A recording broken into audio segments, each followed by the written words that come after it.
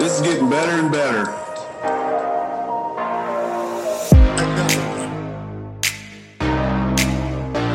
We typically, I don't know if you've listened to any of our episodes or not, but we typically like to do kind of a kickoff question. And so our kickoff question for you is, what is making you laugh today? Well, anything my daughter does, because she's 3. And so 3-year-olds are funny. Yes, extremely funny. Like, it is hilarious because you're like, where did you get that from? I did not teach you that at all. Right. But we took her to the pool, and apparently, so there was these like 8-year-olds diving into the pool, and we like looked away for 1 second and then looked back, and she was in that diving stance and just went in and dived. Not even 3 years old. Yeah. And it kind of shocked her because she wanted to copy the 8-year-olds, and then she comes up like, whoa, what did I just do here? And she literally just dived into the pool. So that made us laugh. Yeah, that's not terrifying at all as a parent, that your 3-year-old just goes and dives in by herself. Gosh. Well, we're in survival swim lessons with her right now, and so she's learning really cool skills, but she's just getting too much confidence at 2, and I guess she's almost 3, but. Miles, that's a good definition. Maybe you and I have too much confidence from time to time.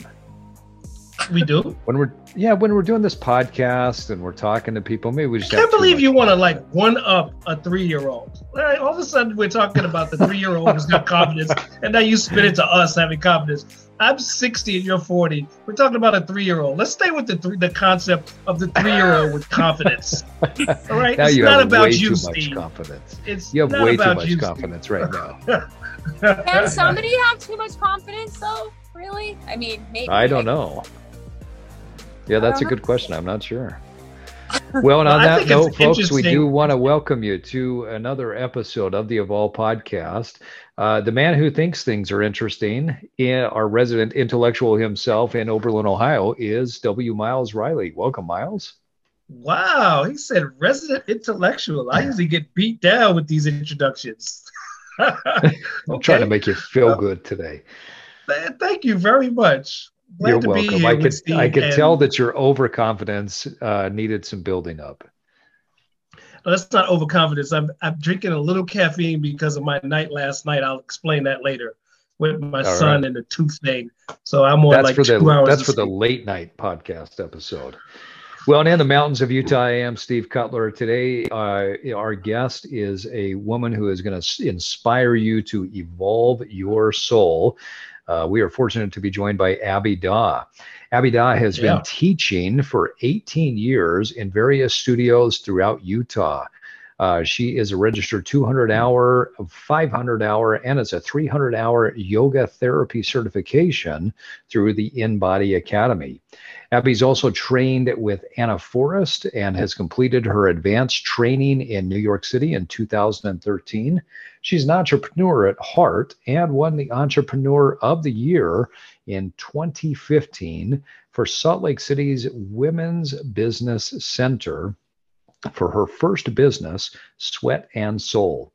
Abbey is also currently the founder of Magik Breath Meditation, which empowers women to embody their light and live their purposes through her transformational breath and meditation courses. She's recently launched her Magik mentoring business, where she works with women on their journey to embodiment and finding their purpose. In Abbey's spare time, I had to laugh at that part because I don't even know that you have spare time, Abbey. But in her spare time, she enjoys mountain biking and drinking coffee. She's currently writing a book and aspires to be an author and will complete this dream in 2021. Abbey Daw, welcome to the EVOVLE podcast. Yeah. Thank you. Gosh, I love to hear these little intros. It makes me feel more, I don't know, accomplished. Well, you are super cool and super accomplished, so we're really excited to have you on. And you've lived kind of a cool life. I mean, you have taught yoga, you have taught group fitness classes, you've taught meditation. As I was thinking about having you on, and some of the things that inspire me about you you've been through different aspects of health and fitness, but I remember one time when you and I were talking about a job that you had where you were going to the office and somebody was complaining about some food that they had. And you thought to yourself, why am I sitting here listening to this? I shouldn't be in this corporate world anymore. Can you tell that story? Because I think that's a perfect description of why you do what you do. So this was this was July 2019. And okay. I was working for a company that was great. It was a great corporation. I just started to notice probably 6 months before that, I was getting that like Groundhog Day. I'm going in, I'm doing the same thing. I started to just observe a little bit differently the way things were happening around me in my environment. So I would notice that like 1 o'clock, the same person would go and throw away, whether it was a McDonald's bag, a Kentucky Fried Chicken bag, or something in the garbage next to me. And it's seriously like, it happened every single day. Then I would see the same group of people go into the kitchen and they'd be like, let's go on a Diet Coke break. And they would get so excited about going on a Diet Coke break in the break room. And I wasn't trying to judge, but I was just sort of, I was just like in observation of what was happening, and people with their headphones on, drowning out all the noises. And I'm just wondering what they're thinking in their heads. And then I started thinking about, well, I wonder what that person wanted to be when they were younger. I wonder if that person wanted to be a pilot or the first astronaut or whatever. I was just thinking, like, are people drowning out their dreams because they're so conditioned to do the same thing that everybody around them is doing? And it seemed like this just machine. And then they announced on July 4th that we would have an early day out. Everyone was excited about it, but before we would go home early, we would be able to have the great pleasure of having a soft serve ice cream machine delivered to the office. And everybody was so excited about this experience. And I kind of was just like, I mean, yeah, it's great to have soft serve ice cream, and that's a great benefit of working in corporate America. But if I really wanted soft serve ice cream, I could just go and get it myself on my way home from work. And the fact that people were getting so excited about this experience, I was like, in one single moment was like, I'm not doing this. I'm living for more than this. And so I kind of make a joke about it. Now, actually, it's a chapter in my book. I'm more worthy than soft serve ice cream on the 4th of July at work. And that was just sort of the beginning of me telling the universe, source, whatever, that I wanted more in my life. What a cool story. I love that. I forgot there was a soft serve ice cream.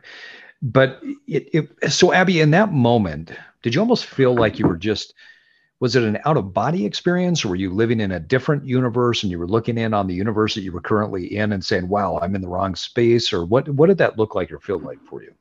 It truly did feel like I was having an out of body experience. I've sort of had those experiences often in my life. It was, I mean, that conversation had happened maybe 30 minutes before. And then there was this just ginormous line lining up for hamburgers and hot dogs, because we were also having a barbecue that day, and everyone was just holding their paper plate, getting ready to get their hamburger or hot dog. And I was standing outside of my body and being like, whoa, holy, I just had this download. And it was like, I have this one life, and no judgment here. Everybody can choose the life they go. But for me, I wanted to get out of this. It felt like I was being hypnotized. I was like, I need to break free of this mind. Yeah, just this effed up thing that was, I felt like you can swear on our podcast. It's okay, Abbey. Okay, I didn't know what to say. Yeah, you're good.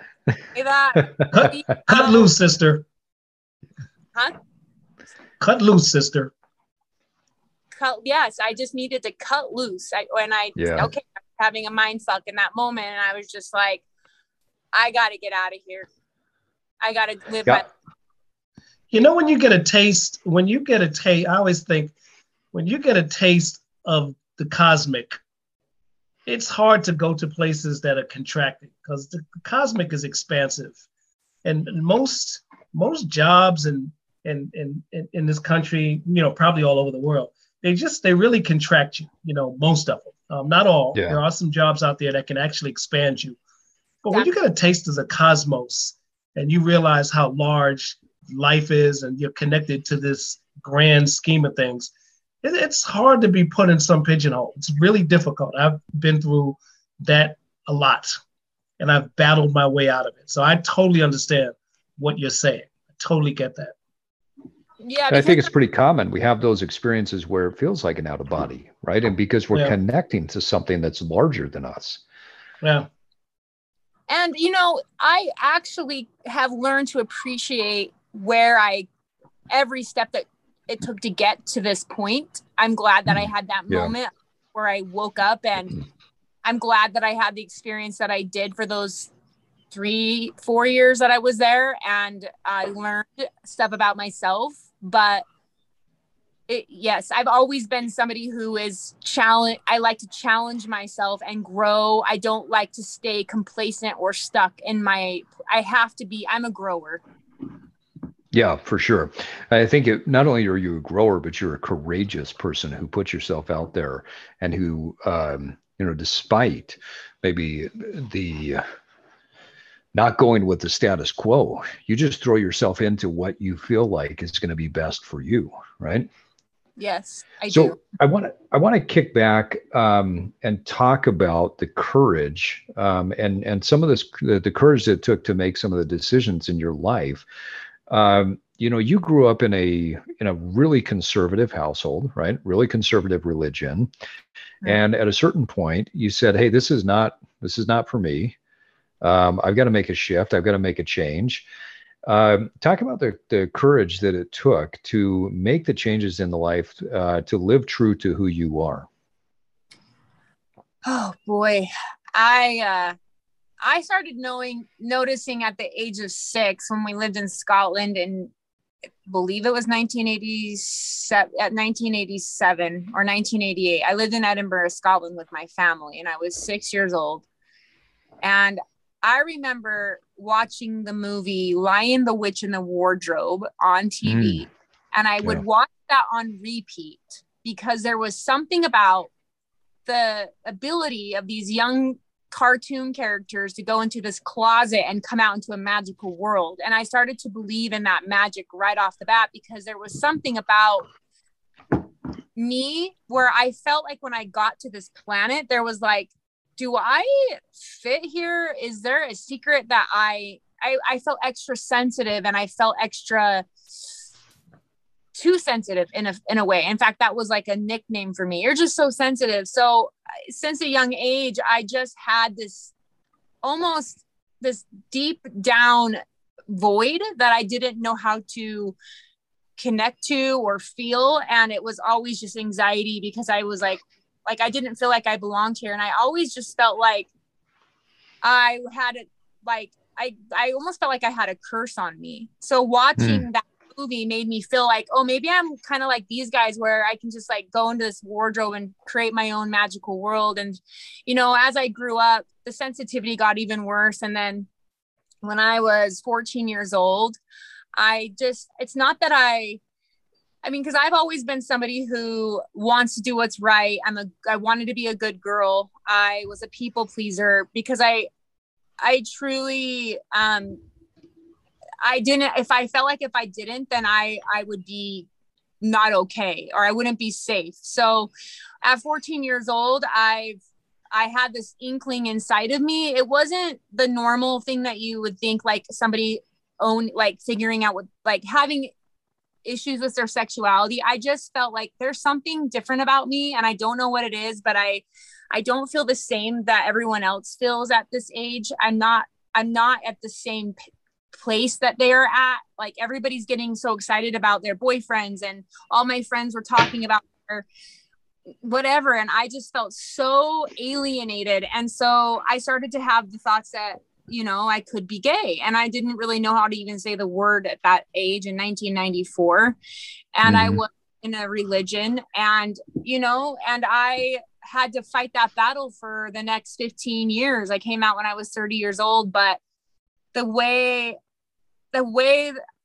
I don't really know how I was able to have courage. I think my mom was a really great one for that. She was really always there for me. She knew that it's almost like she saw that I was struggling so deeply, and just told me constantly that I was special and I was her star, and God made me exactly the way I was supposed to be. But I was put on Prozac in the 7th grade, and I was pretty much numbed with different medications all up until college, when I finally just flushed them down the toilet. And then when I turned to athletics, I ran a lot of marathons. That kind of saved me as well. I felt like I ran away from what I was I didn't want to confront it. So I was running from it, and sort of just did that up until when I met you, Steve, at Lifetime Fitness, and just thrived in the athletic world. And I feel like really the running actually did end up saving me from not harming myself, and it did keep me courageous. Yeah, what a cool thing to think about. But what a difficult path too to have to go through.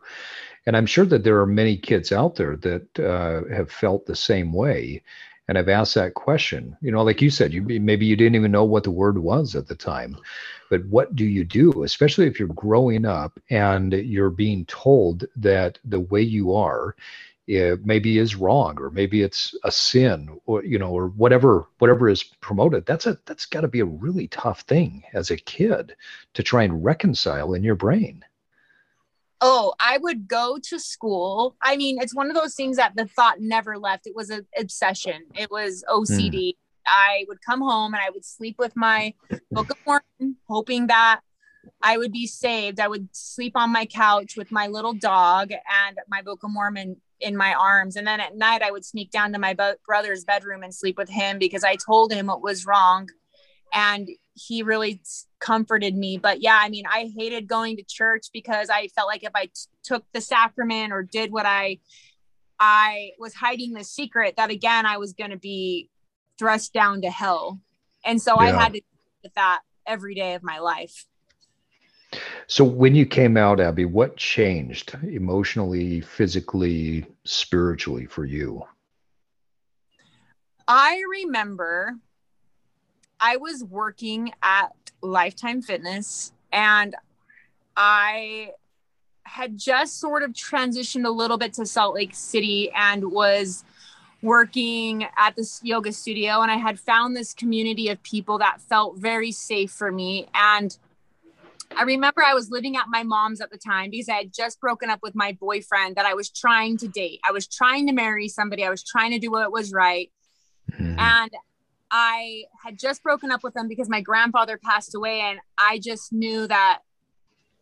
And when my grandfather passed away, there was a big shift in me. It was like, I don't want to be with this person, and I'm not going to force myself. And I went home from work from Lifetime, and I put my running shoes on, and I started running down the trail. And there was a 30 Second to Mars song that came on.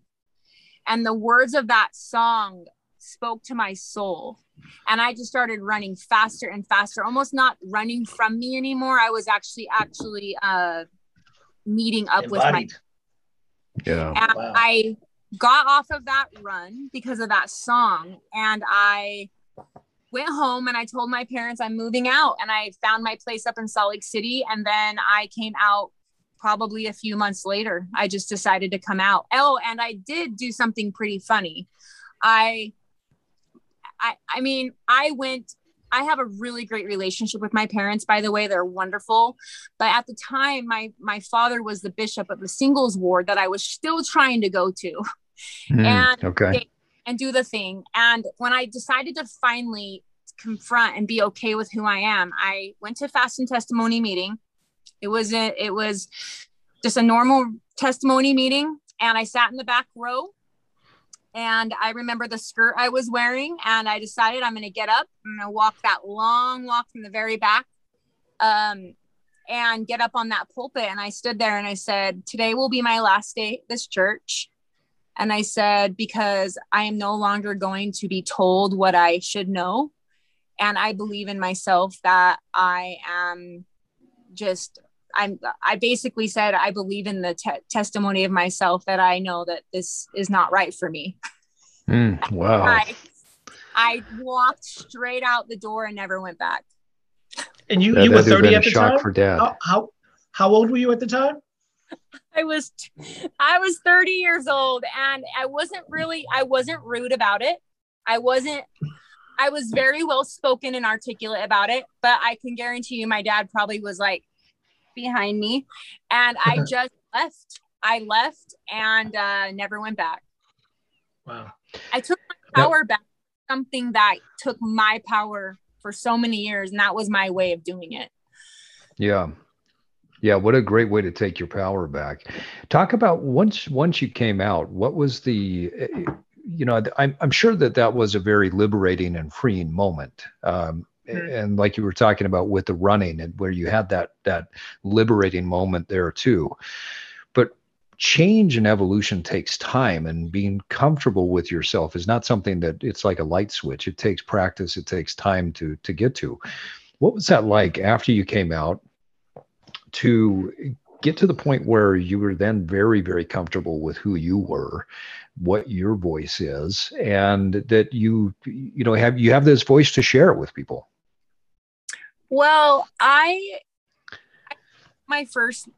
the first mentor that I had outside of being in that community and going to the yoga studio in Salt Lake City was a woman who kind of blazed the trail before me, and I felt very comfortable around her, and she came out before me, and she sort of gave me the permission to come out myself. But I came out on 11/11/11, and I was at a yoga retreat, and there was a woman. We were all sitting in a circle, and Heidi Ormsby was there, and she still remembers this moment. And I was sitting next to her, actually, in this huge circle of like 60 people.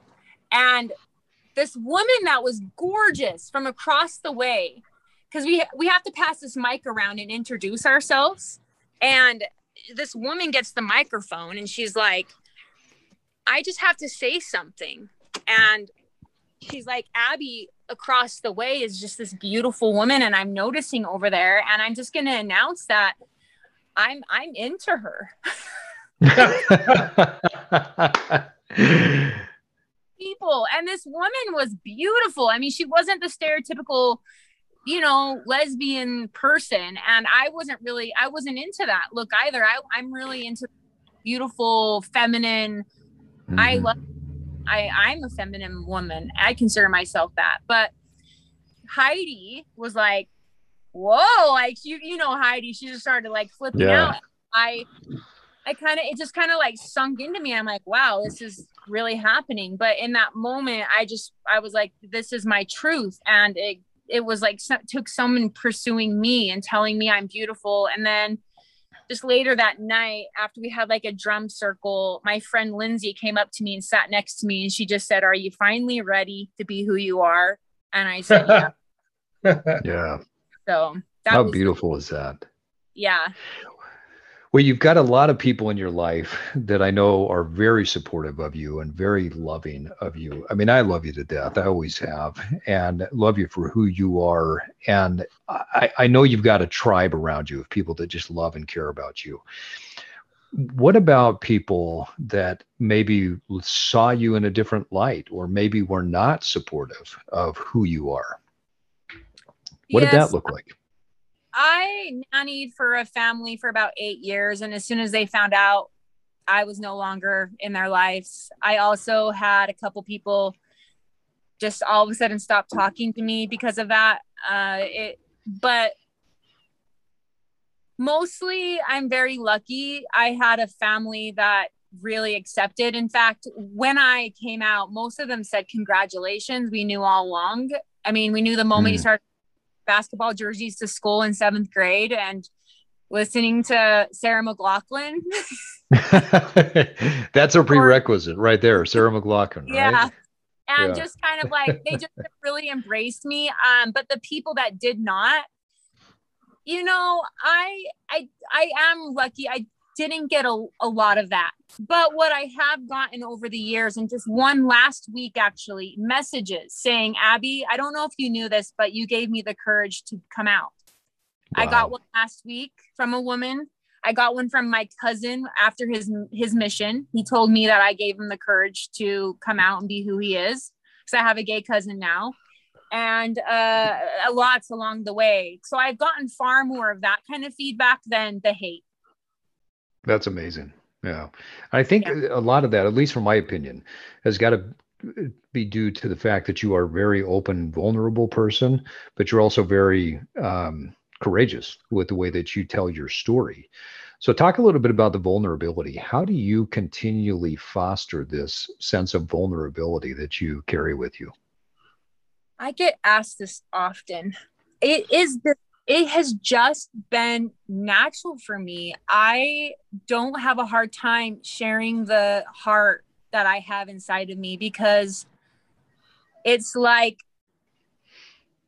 it just comes out. It's a gift that I've been given to be able to share my story with. Just, I don't care, honestly, what people think about me, really. I feel like if I don't share who I am, then I will just shrivel up and die. I have to. Someone told me that Abbey Daw made vulnerable illegal.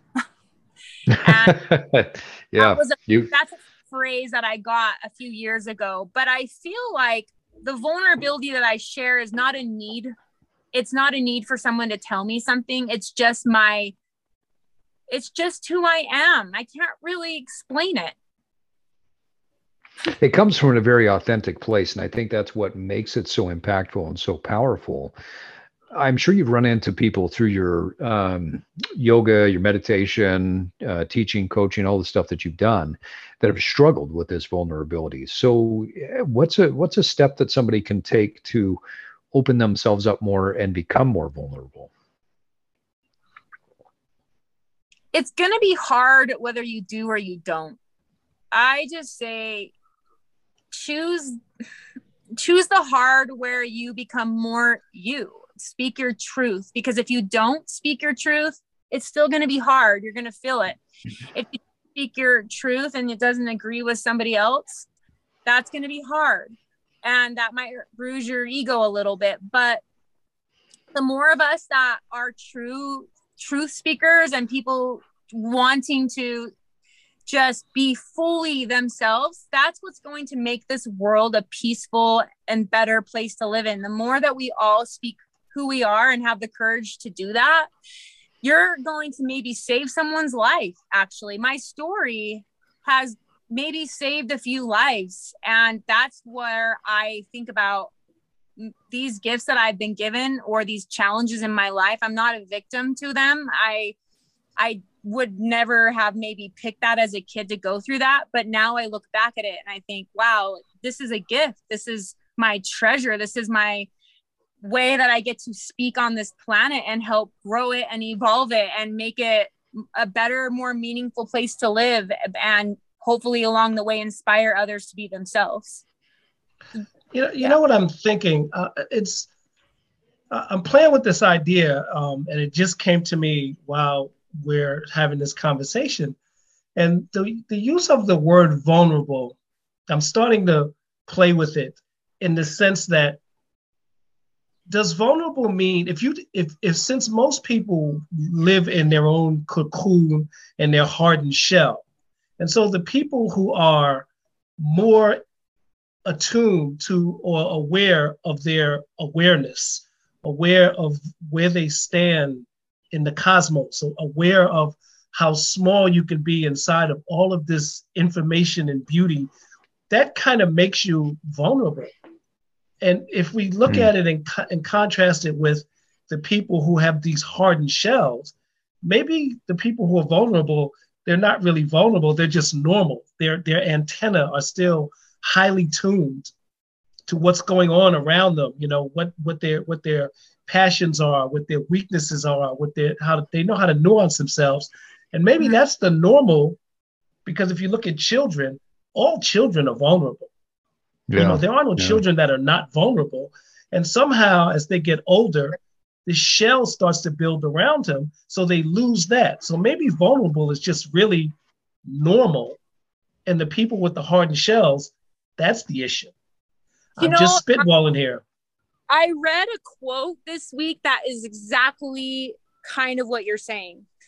It's like, honestly, I've been told I've been crazy a few times in my life. It's been a trigger word for me, because I do things, I put everything into what I do, and I take risks in my life, and people are like, you're crazy. Why? You're just crazy. You're too passionate. You're too much. You're too this, you're too that. And I read this quote the other day, and it's like the crazy ones, or it said at the end of it, it was a quote by Jeff Brown, but I won't try to repeat it, what he said, but at the end he said the crazy ones are who are going to save us, because the vulnerables, the crazy, because he said basically those are the ones that get it, that are more normal. Right. The crazy ones are the normal ones, is basically what he said in the quote. I think that when you do strip that away, like you're talking about, Miles, when you strip away all of the cocoon that you're sitting in, you do become more aware. But I would agree. I think you're more in control, because you're not, we call it vulnerable because maybe I'm sharing an emotion or a feeling, but you're totally in control at that point. If you're denying your feelings, if you're denying the passion that's inside of you, you're not in control of your life. Somebody else is, or an idea is. Right. Exactly. So it's interesting at what Abby said, because I have a 13-year-old son. And my 13-year-old son, he thinks I'm absolutely weird. He thinks I'm weird. And whenever he says, you're so weird, I smile and I say, thank you. Thank you very much. I thank you very much.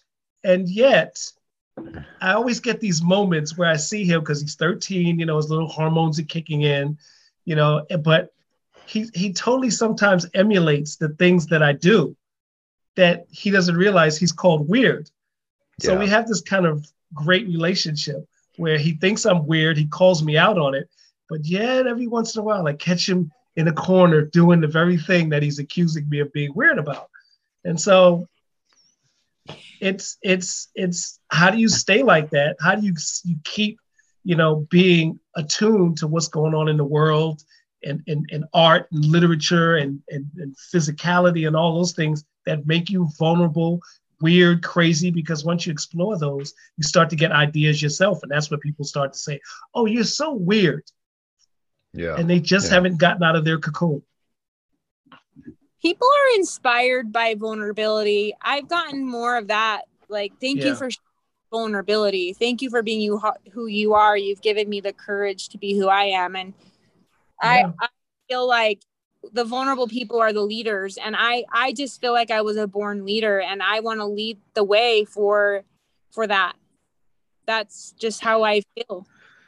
Yeah. And I think, Abby, it goes to a conversation you and I had probably a month or two ago when we were talking about having you on the podcast. And one of the things that I want to make sure we discuss is this idea of non-judgment, or not leaning into judgment of other people. Now, my observation is the people that are quote unquote weird, the passionate people, the people who are living a vulnerable life, they tend to be less harsh critics of other people because they're true to themselves. And so then there's no need to criticize other people. Now there may also be very observant. And I think one of the things you and I share is we tend to be very observant. We're also sarcastic in our humor. But as far as like truly criticizing somebody, the people that are open and vulnerable tend not to be the ones that are as judgmental. I agree. I have really stepped into this place of where I was looking at how I even judge. And when we judge, that is the quickest way to fall out of alignment and to move into this place of judgment. Really is an energy of fear. It's a fear-based thing. Yeah. And yeah. it really just makes you feel worse. But people don't really realize it because they maybe have gotten so used to it and they're around it all the time. And then the people who are non-judgmental, you really notice that how they have this magnetism about them, and you actually want to be around them. I mean, they're those people that you're around and you know they're going to gossip. You just know they're going to gossip. They get a high off of it. And I'd rather that person where they are like, that girl doesn't gossip. Yeah. That girl doesn't judge. She's inclusive. I try to just look at everyone that I'm around and just be like, everybody has a story.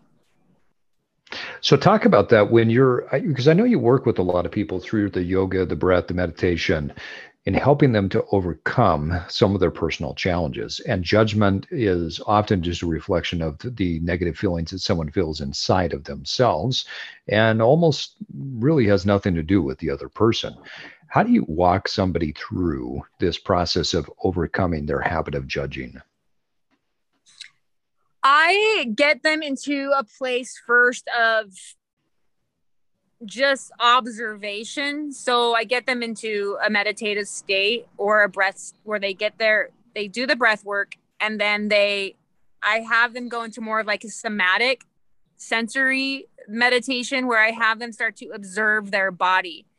And they immediately judge it. And I say, instead of like becoming what that feeling is, why don't you just, instead of like, judging what it is or what it could be, just instead feel it and then let it pass by. And I just sort of teach people that way through the body of observation versus like, if they have a thought that's like, oh, I'm unfit, I'm unhealthy, I'm ugly. They have that thought in the moment because they tell me that. Then I try to teach them that thought is just a thought. It's not a fact. And if we can just observe that thought and let it go, then we can, instead of be more compassionate and less judgmental, I guess, I just get them into that place of observation. Yeah, I like that perspective of observing first. It's funny because we use judgmental terms all the time, especially relative to our body, the things that we eat. You know, I can't count the number of times that I've heard somebody say, "Oh, I'm eating really good now," or "Oh, I ate really bad." And I think, well, what does that even mean? There is no good or bad food, right? There's food that has more nutrients to it. There are food that are less nutrient dense. There's no good food. There's no bad food. Maybe there's food that doesn't taste as good to our palate. But it's amazing, these terms that we just throw out there about ourselves or other people or food or, our relationship to our bodies, our relationship to our mind, our relationship to our soul. When you get people into this sensory experience and you have them starting to observe, where do you go from there? I have them, once they start to feel it, I have them just breathe into it. And I teach them all about the importance of recognizing that everything is impermanent. So this thought that you're having is just a thought. It's going to move out of the way. We don't have to become the judgment or the thought. We just have to observe it and just know that it's going to pass by. And that we all of us are attaching too much to identities, to things we've been told we are as we are kids, and Right. we become it. We don't just feel it for a moment and let it go, and then it continues to traumatize us over and over in our lives because our cells remember everything we tell it. And so the way to heal that is just let your body start speaking to you, but without judging it, and just let it go by and then let it go, because again, they're just temporary, impermanent feelings. Well, I like how you're talking about breathing through that, because one of the things that I think that people don't really understand, there's a phrase out there, fake it till you make it. What you're talking about when they're observing and then they're actually making their body respond in a certain way by breathing. Because when you tap into deep breath, you're tapping into the part of the nervous system, that parasympathetic part of the nervous system that will tell your body to calm down. So you're not faking anything. You're not faking this feeling. You're feeling the guts, the grit of that judgment. But then you're saying, I'm not going to go to that. I'm going to choose to make something different by breathing into this. Because I think if people observe their breath when they're critical, it tends to be short. It tends to be more huffy, puffy type of feeling. And then that raises things like cortisol or epinephrine or norepinephrine in the body. So that adrenaline gets spiked, and then they feel horrible about themselves, right? So I love that you're saying breathe into this, because it's not fake it till you make it. It's make it. And you're truly rewiring the brain.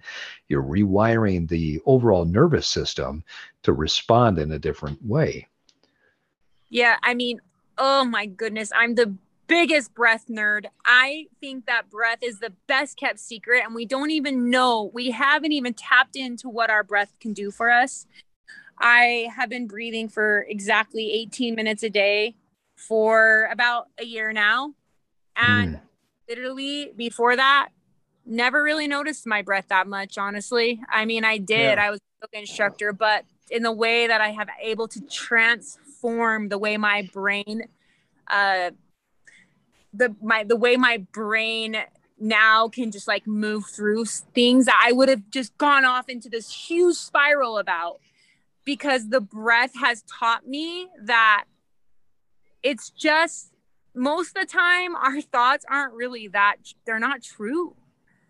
By being my body, the breath creates embodiment and healing that way through releasing through the cells. And then our brains don't, our bodies need to process, not the brain. Yeah. I think also, Steve, we missed it. Abby gave us the next t-shirt. Oh, what did I miss? I'm a breath nerd. Oh, I like that. Shouldn't that be on the t-shirt? We need to draw a picture of somebody breathing with some nerdy glasses on. I like that one. Yeah. I'm a breath nerd. I'm a breath nerd. Yeah, that's beautiful. Breath is everything. It really is, and it makes a huge difference in people's lives. Abby, talk a little bit about what are some of the most common judgments that people have about themselves or others that you help them to process through? Usually the judgments that they have about themselves are proofs that they've taken that somebody else thought was true about them, but really isn't. So someone told them when they were little that they were not worthy, and they've been carrying this judgment about themselves their entire life based off of whatever feedback they got from somebody else who obviously was just didn't think they were worthy. And I kind of tell them that there's this Deepak Chopra thing that I feel really helped me back in the day, when he said, think about a red balloon and say, I am a red balloon. Do you believe it? No, you don't believe you're a red balloon. But if you say it every day for 40 years of your life, you're going to believe you're a red balloon eventually. Yeah. And so I sort of tell people it's whatever you believed about yourself to be a truth that really wasn't. And I basically ask them to inquire more about why they believe something like that. And I try to kind of help them through the process of undoing or unbecoming what it was in the past, whether it was just from their lineage, or from the way they were raised, or what their parents' beliefs were, or what their teacher judged them about when they were in. And I asked them to really write these things down on a piece of paper and read them out loud and ask them if they truly, really do believe that. And I think when you see it on paper too, and you read it, it really helps people's perspectives change a little bit more. And they actually don't believe it as much when they see it on paper. Yeah, when they see it outside of themselves. Yeah, it's true. I think it's important too. I love what you're talking about, that you make people write it down, because when they write it down, they see it. It's outside of them. So it's now not a part of them. But think about how powerful some of these negative beliefs are. If I say to myself, I am ugly, I am fat, or whatever it is that I'm telling myself, that's a judgment that's harsh.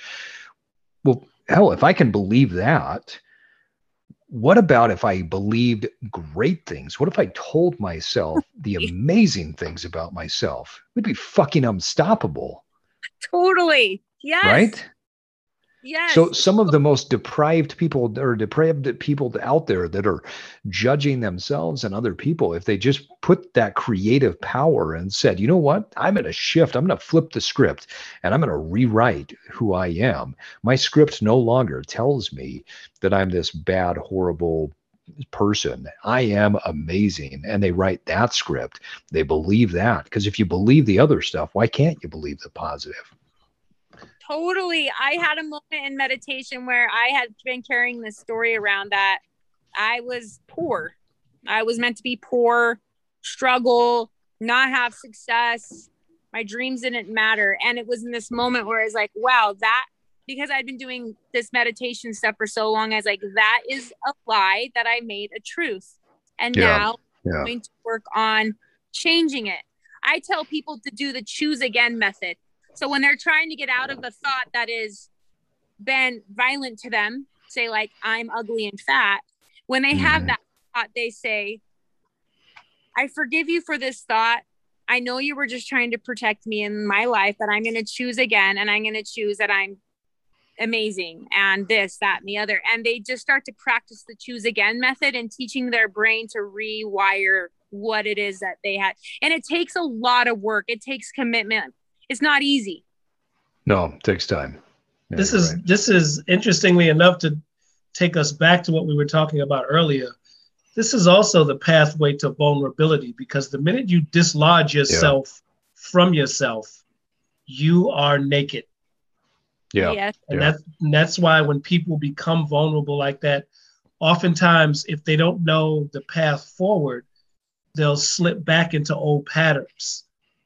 But this is really a great way to become vulnerable. As Abby said, when you're writing stuff down, you start to see what you think. And that's the path. That's the start of dislodging yourself from yourself. So I see it. And I'm also a big fan of using the skills that you have. So if you've been an extremely judgmental person in the past, use that, because judgment can be a great tool. If I have told myself that I'm dumb or I'm ugly or whatever, take a look at that belief, judge the shit out of it.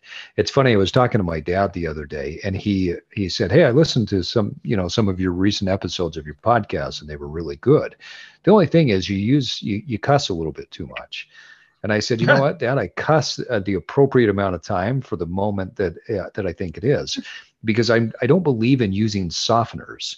I don't believe that if something is shit, I'm going to call it shit.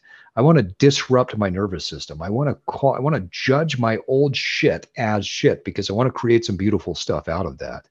And he laughed at that. We had a great conversation. But I think that as you move forward in life, take that ability to judge and just judge what you used to. I mean, look at it and say, I can't believe I did that before. How dumb was that of me? And laugh at it. Make it fun and move forward. Well, Abby, I know we're coming close to our time, but I want to run through just a few rapid fire questions for you. So give me one word or one phrase on these rapid fires. You ready to go? Yeah. All right. Okay, so let's talk disruption. How do you disrupt your life to spark new growth? I do something that scares the shit out of myself. Awesome. How have you evolved over the years? Doing stuff that scares the shit out of myself. Repeat answer. As you've evolved, what's something that you used to believe that you no longer do? Oh, I used to believe that I am meant to just be poor and struggle the rest of my life. And now I believe that I'm meant to be successful and wealthy and happy and abundant. Love it. Last one. How do you tap into your innate creative power? Through breath and meditation. Awesome. Well, and on that note, folks, it is time for us to wrap up another Evolve podcast. I want to thank our guest, Abbey Daw, for joining us today, and my co-host, W. Miles Riley. But we should give Abbey a clap for that one. I'm with you, Miles. That's great. We've had a great conversation today, and we hope that you, our evolutionary listeners, took something with you that will help you on your personal evolution. So, Abbey, you're always doing some amazing things. What's the best way for people to follow you and contact you to learn more and get involved with what you're doing? Oh, thank you. I have my Instagram, which is just Abbey Daw, ABBEYDAW. And then my website, www.abbeydaw.com. I think I'm the only Abbey Daw on the planet. So if you Google me, you'll find me.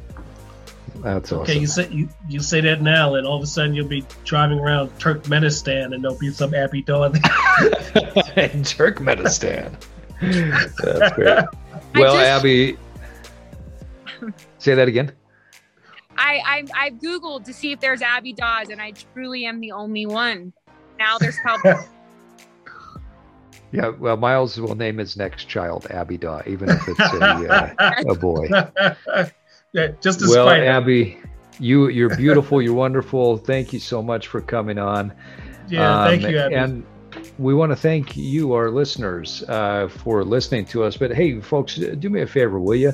Go smash the stars or the ratings on whatever app you're listening to the Evolve podcast on. Your ratings help us to get more great guests like Abbey on the podcast. Miles, you're looking especially dapper tonight. What do people need to do right now? I'm looking dapper with my New York shirt on. You're always looking dapper. I have my Evolve mug. Folks, get on over to the store. We've got a bunch of merchandise that's just so wonderful. I'm sure we have something that speaks to your soul, that speaks to your spirit, whether it be in the guise of a hat, a mug, a sweatshirt, a t-shirt. So just get on over, give us a browse, pick out something that speaks to you. Awesome. And remember, guys, it takes time and consistency to evolve, but first you have to disrupt in order to evolve your mind, evolve your body, evolve your soul, and evolve your tribe. Don't forget that you are fantastic, but now it's time for you to get out there and evolve. And evolve.